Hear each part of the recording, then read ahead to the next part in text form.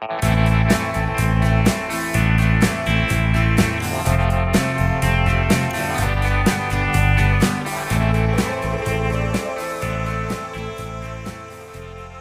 guys, welcome to the Speaking American English podcast.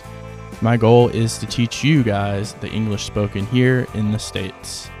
So if you want to speak like a local American, or you just want to figure out what the heck we're saying, I can assure you this is the right place.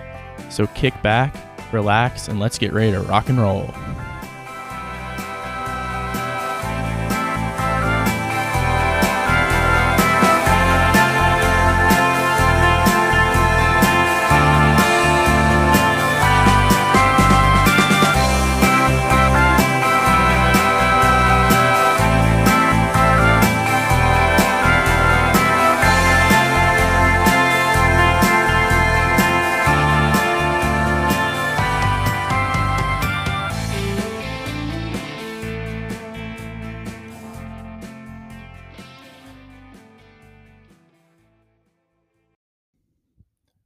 What's up, everybody? So I'm going to jump into the riddle super quickly and start off with, I can be flipped and broken, but I never move.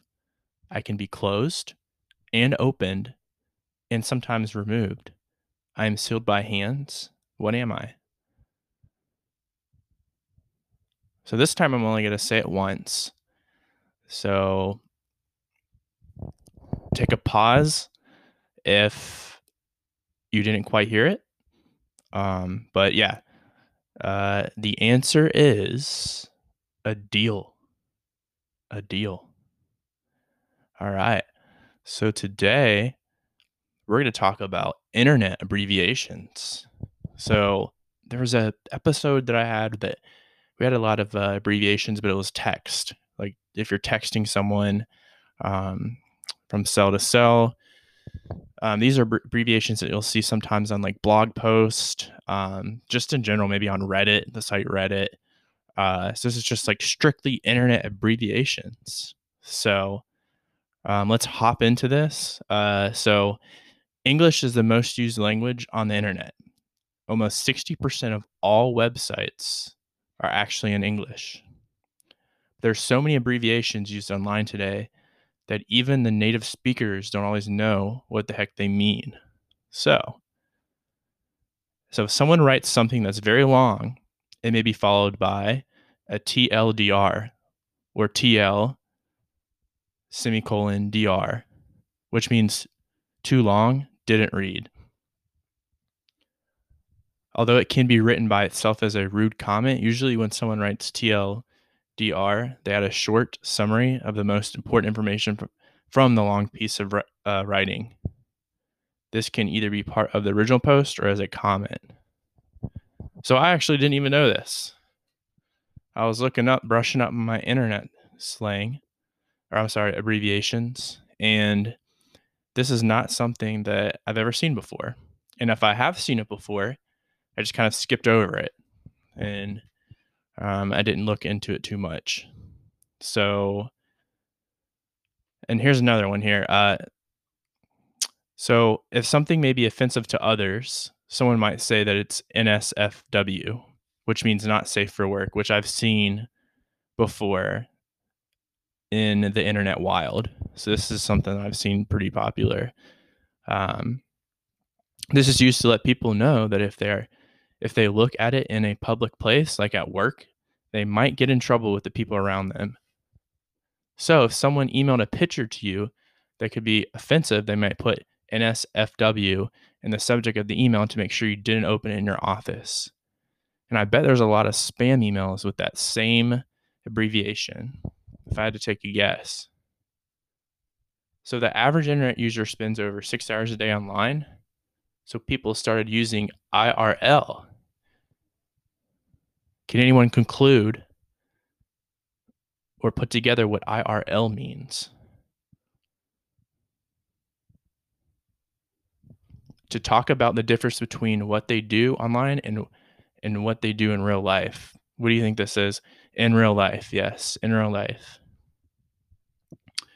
So if you played a lot of racing games, you might say, I love racing games, but I would never drive that fast IRL.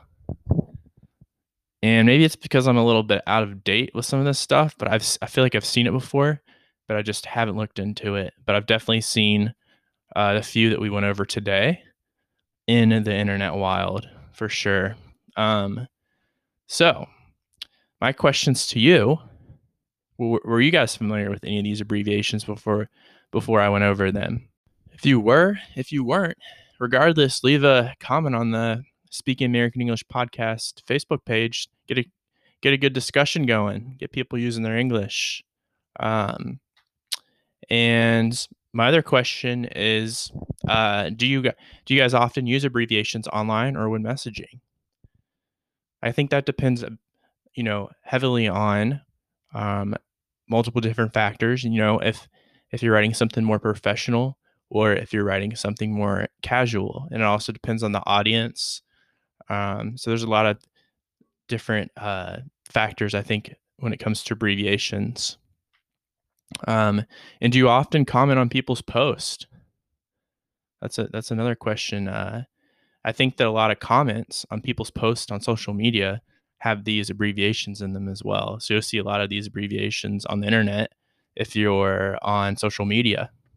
So it's another area where you'll see these in the wild.